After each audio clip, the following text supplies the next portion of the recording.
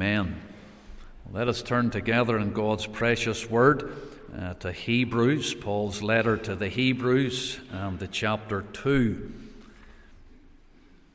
Reading from Hebrews and the chapter 2. And we're going to commence our reading at the first verse. The letter to the Hebrews, the chapter 2. And we'll hear God's word as we read together from the opening verse. Therefore, we ought to give the more earnest heed to the things which we have heard, lest at any time we should let them slip. For if the word spoken by angels was steadfast, and every transgression and disobedience received a just recompense of reward, how shall we escape if we neglect so great salvation, which at the first began to be spoken by the Lord, and was confirmed unto us by them that heard him, God also bearing them witness both with signs and wonders, and with divers miracles and gifts of the Holy Ghost, according to his own will. For unto the angels hath he not put in subjection the world to come, whereof we speak. But one in a certain place testified, saying, What is man, that thou art mindful of him? Or the Son of Man, that thou visitest him? Thou madest him a little lower than the angels. Thou crownest him with glory and honour, and didst set him over the works of thy hands. Thou hast put all things in subjection under his feet. For in that he put all in subjection under him, he left nothing that is not put under him. But now we see not yet all things put under him.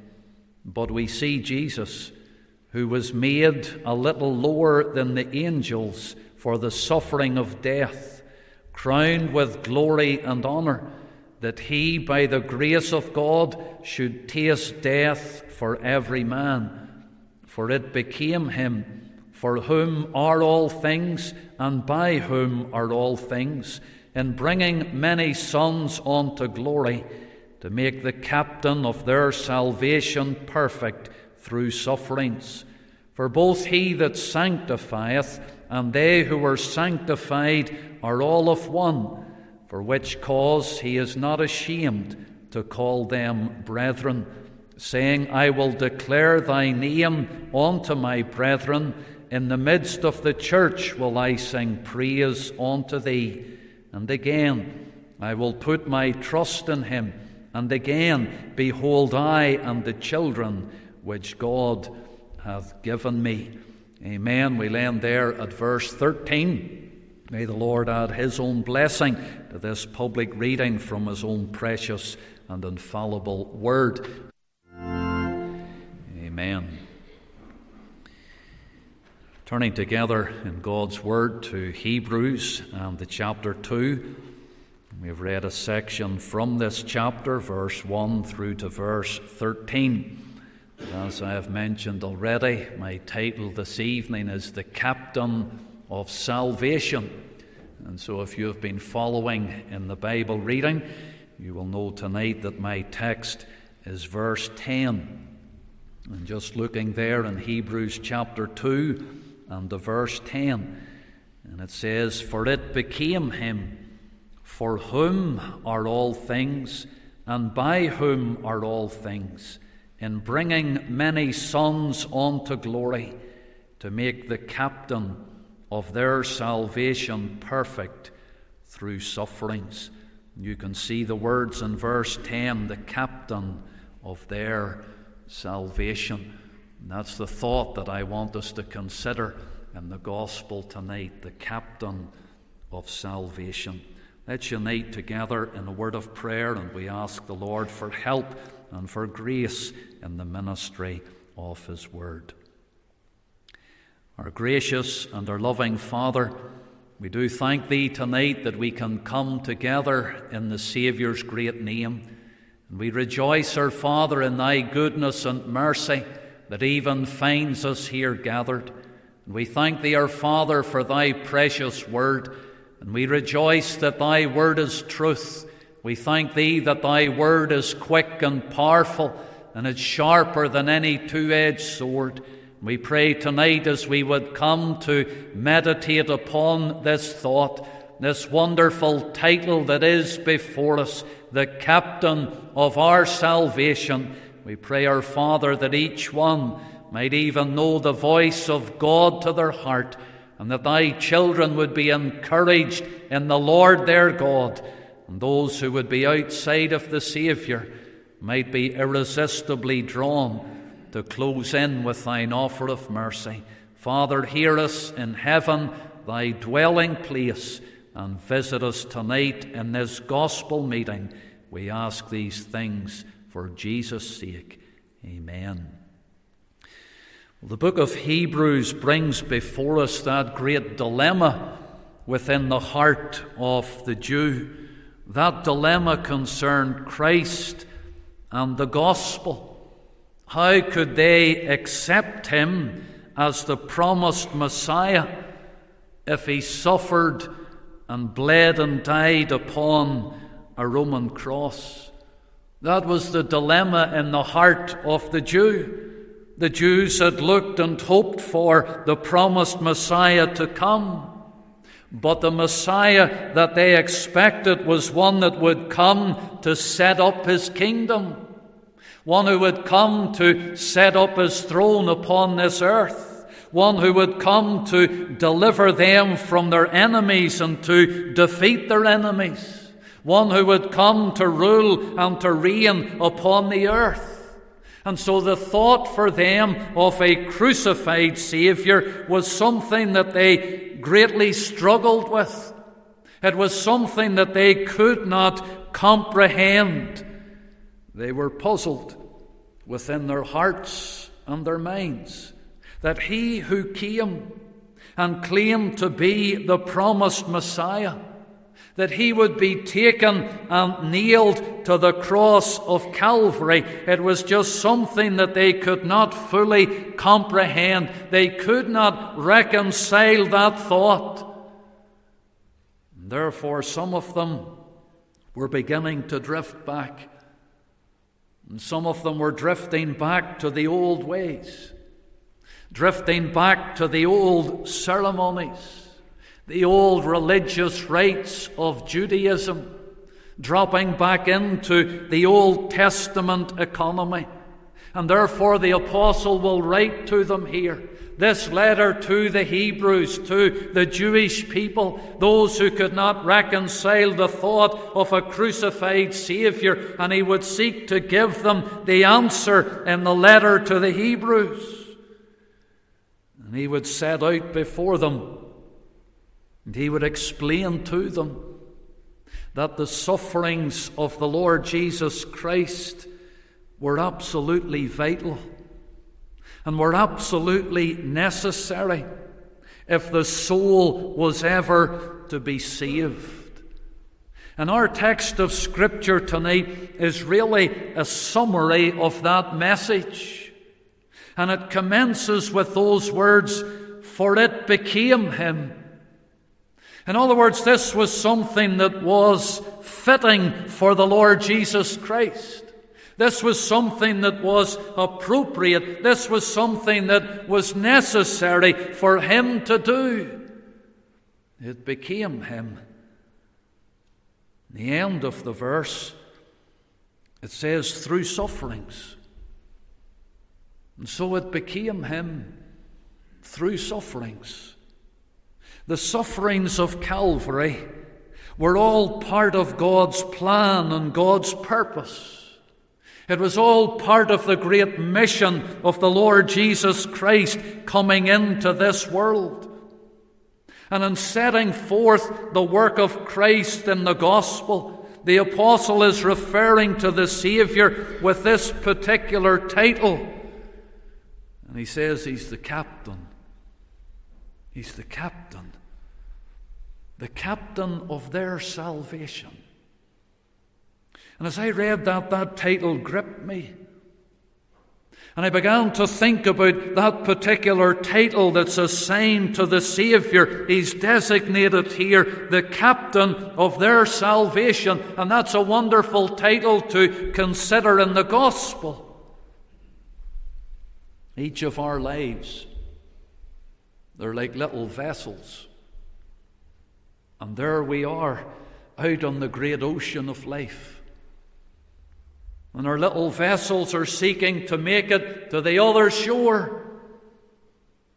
But while we're out in that great ocean of life, there can be many a storm that we encounter. There can be many a wave of affliction and many's a wave of sorrow that will come across our little vessel, and we can feel at times we're being tossed there by the elements. At times we can feel the danger that we're in. We need one to guide us. We need one to direct us. One to bring us safely to the other shore.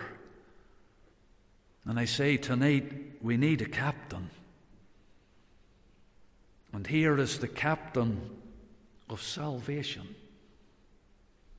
And I want you to think about the captain of salvation tonight. That captain is Jesus Christ.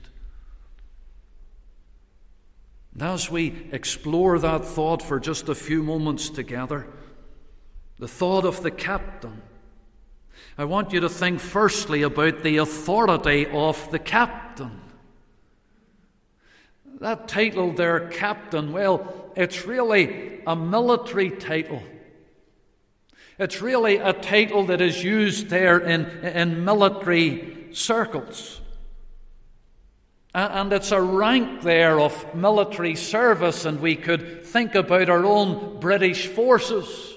And you could think about the army and think about the Air Force, and they have that rank of captain.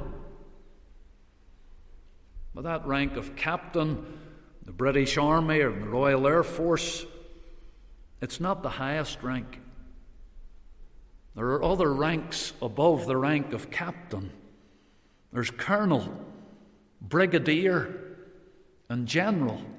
There are ranks that go above the rank of captain.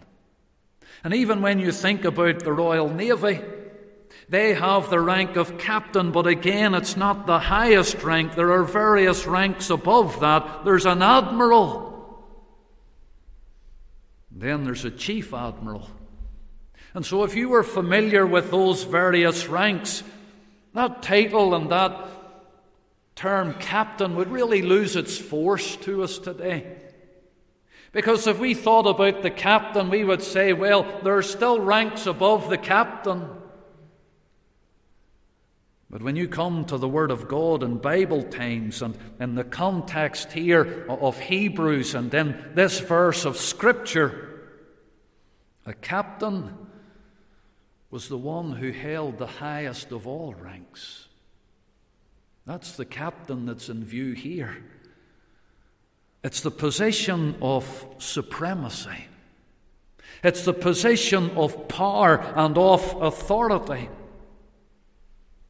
And everyone would have understood here what the apostle was referring to when he spoke about the captain of their salvation. He was speaking about the supreme commander. There's no one above this rank. We could perhaps understand it better in relation to a ship. Every ship has a captain. And everything and everyone upon that ship is under the captain. The captain is the one who is in control. The captain is the one who gives out the commands. He's the one in charge. You think about it in relation to the aeroplane. Maybe you would be anxious about flying, but you get onto the aeroplane there and you sit down and you fasten your seatbelt, and then the intercom will come on and you'll hear those words, "This is your captain speaking." They can be reassuring words because you know the captain is the one who is in control. That's the thought here in this verse of Scripture. The captain of their salvation, the Lord Jesus Christ, He's the one who is in supreme control. There is no one above the Lord Jesus Christ here. In fact, when you look at verse 10, it says, "For it became Him for whom are all things, and by whom are all things." All things, you see, are under His control. By whom are all things? In other words, all things consist. All things exist because of Him. The Lord Jesus Christ is the Creator. In the beginning was the Word, and the Word was with God, and the Word was God. And without Him was not anything made that was made. By Him all things consist. He's the great Creator. He's over all of His creation. And by Him all things consist. And then it says, "For whom are all things?" In other words, all those things are by Him, and all those things are for Him. They were created by Him for His glory. And we can say tonight He's the captain of His creation. And He's the captain of salvation. That captain. It's interesting to note that the word translated captain in our text of Scripture, it only occurs 4 times in the New Testament. Here's one occasion in Hebrews 2 and the verse 10. But if you were to go further over in the letter to the Hebrews, to the chapter 12, and there in chapter 12 and the verse 2, it's speaking again about the Saviour. Hebrews 12 and 2 says, "Looking unto Jesus, the author and finisher of our faith." And do you see the word there, author? That's the exact same word that's translated captain. And so the captain is the author. In other words, He's the very source and He's the origin.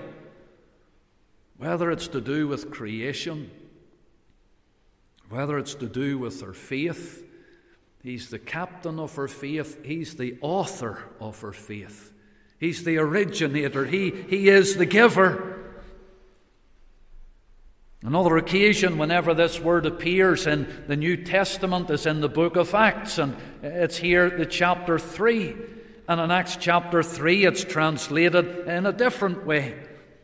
In Acts 3 and the verse 15, when we read, "And killed the Prince of Life, whom God hath raised from the dead, whereof we are witnesses." And again, it's a reference to the Lord Jesus Christ, and He is called here the Prince of Life. And that term prince is the exact same word. It's translated captain, it's translated author, it's translated prince. And it gives you something there of the scope of the meaning of that particular term and title. And here it's in relation to life. He's the Prince of Life, the author of life, the captain of life. Acts chapter 5, you have the 4th reference to this particular word in the New Testament. It's here in the verse 31, and it's translated the same way as Acts chapter 3, but Acts 5 and 31, "Him hath God exalted with His right hand to be a prince and a saviour." And there again it's that term prince, but here it's linked with Him being the saviour. He's exalted to the right hand of God, a prince and a saviour. 4 occasions. Twice it's translated prince, Prince of Life, a prince and a saviour. Once it's translated author, He's the author of our faith. And once it's translated captain in Hebrews 2 and the verse 10, our text of Scripture.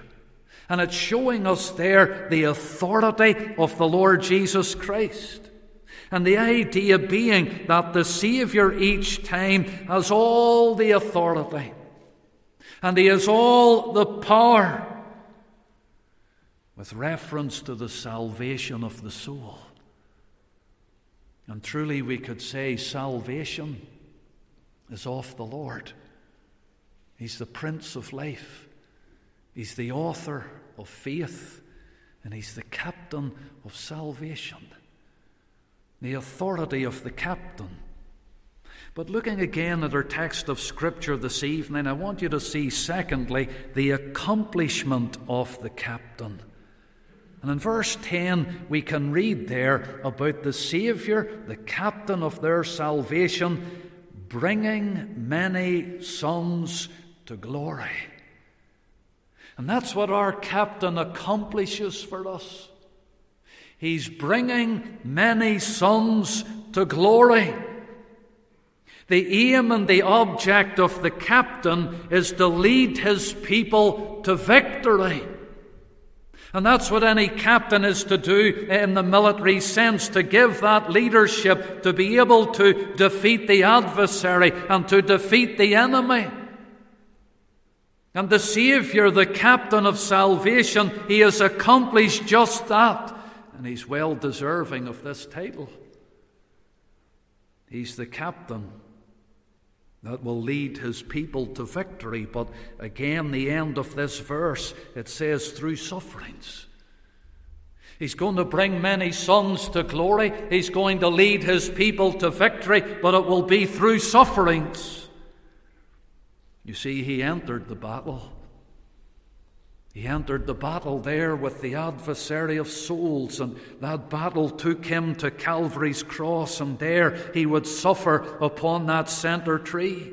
There He would pour out His precious blood unto death through sufferings. But through sufferings He would accomplish all that was necessary to the salvation of the soul.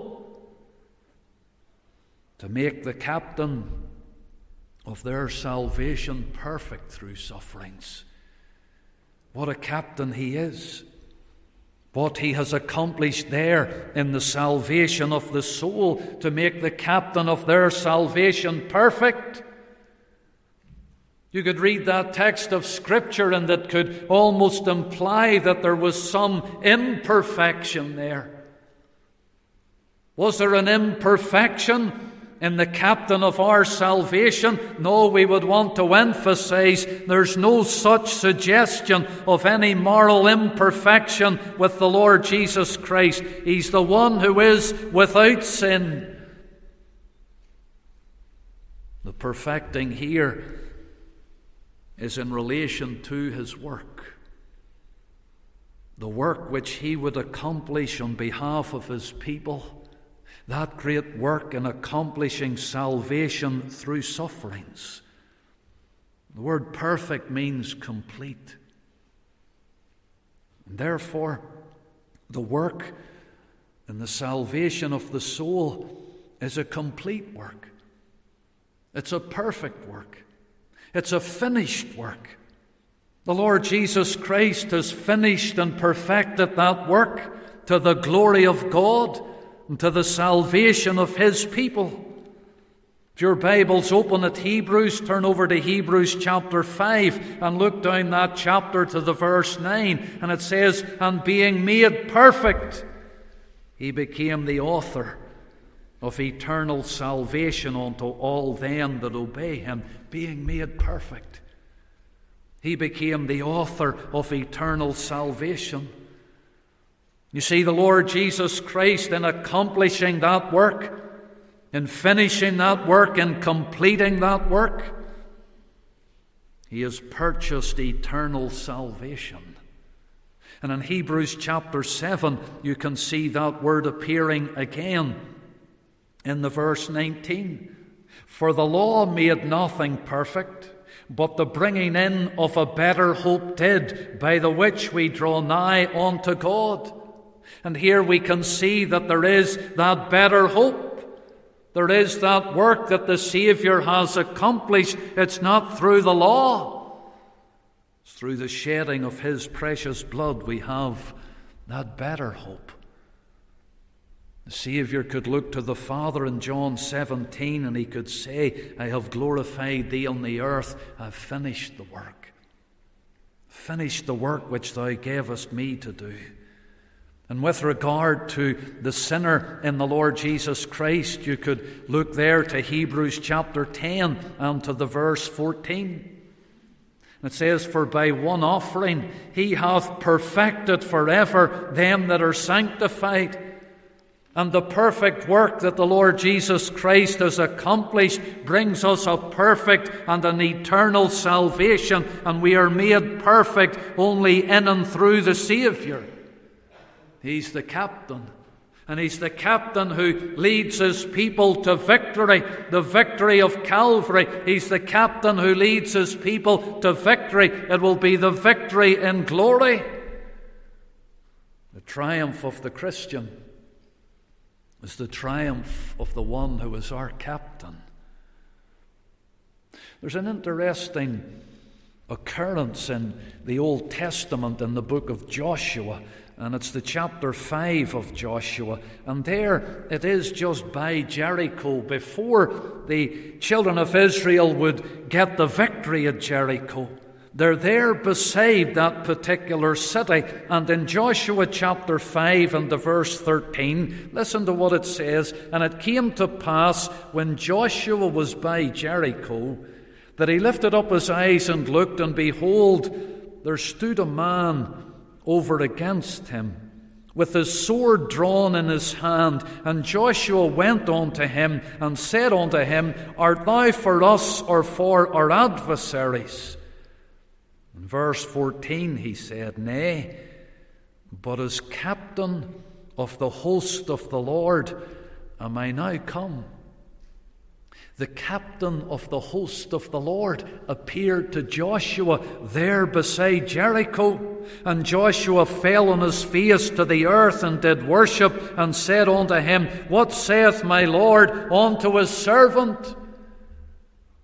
And there the appearance of the one who said he was the captain of the Lord's host. It's accepted that it's what's called in theology a Christophany, an Old Testament appearance of the Lord Jesus Christ. And there he is appearing to Joshua, and he's appearing with the sword in his hand. And when Joshua asks him who he is, he said, I'm the captain of the Lord's host. And in Joshua 5 and 15, and the captain of the Lord's host said unto Joshua, Loose thy shoe from off thy foot, for the place whereon thou standest is holy. And Joshua did so. And so he's identified as the captain of the Lord's host. It's an appearance of the Lord Jesus Christ. And he would give Joshua and his people the victory in Jericho. And that's a picture for us this evening of what the captain of the Lord's host does for us. The captain of our salvation. He's able to give us that victory, the victory that he purchased for us at Calvary. And he's able to lead us to the victory in heaven itself. We'll triumph with the Lord. You see tonight why Paul said he's the captain of their salvation. And so we think about the Saviour here as the captain, the authority of the captain, the accomplishment of the captain. But my final thought tonight is the acceptance of the captain. And in all that we have said tonight about the captain, I have to say to you, you must accept him as your captain. You must make him your captain tonight. You must put the Lord upon the throne of your heart to be the captain of your salvation. The problem is that the soul outside of Christ, they want to be their own captain. And they want the world to be their prince of life. And the soul that's outside of Christ, they want to be the author of their own destiny. But you know, the danger is of shipwreck. That little vessel out in the midst of life's ocean, the danger is shipwreck. And the danger is shipwreck in eternity. Though tonight you need the Lord to be your captain, and you need to accept him as your own and personal Saviour. Another beautiful story over in 1 Samuel in the chapter 22. And it's an episode in the life of David. And David was there in the cave Adullam. And if you are familiar with 1 Samuel chapter 22, you know that there were those who heard that he was in the cave Adullam, and they began to gather themselves unto David. And it tells us that those who were distressed came to David, and those who were in debt came to David, and those who were discontented came to David. And in 1 Samuel chapter 22, it tells us in the verse 2 that he became a captain over them. He became a captain over them. Those who were distressed and in debt and discontented, they realized that they needed a captain. And they were looking to David, and David, who is the man after God's own heart, who is a wonderful type of the Lord Jesus Christ, he became a captain over them.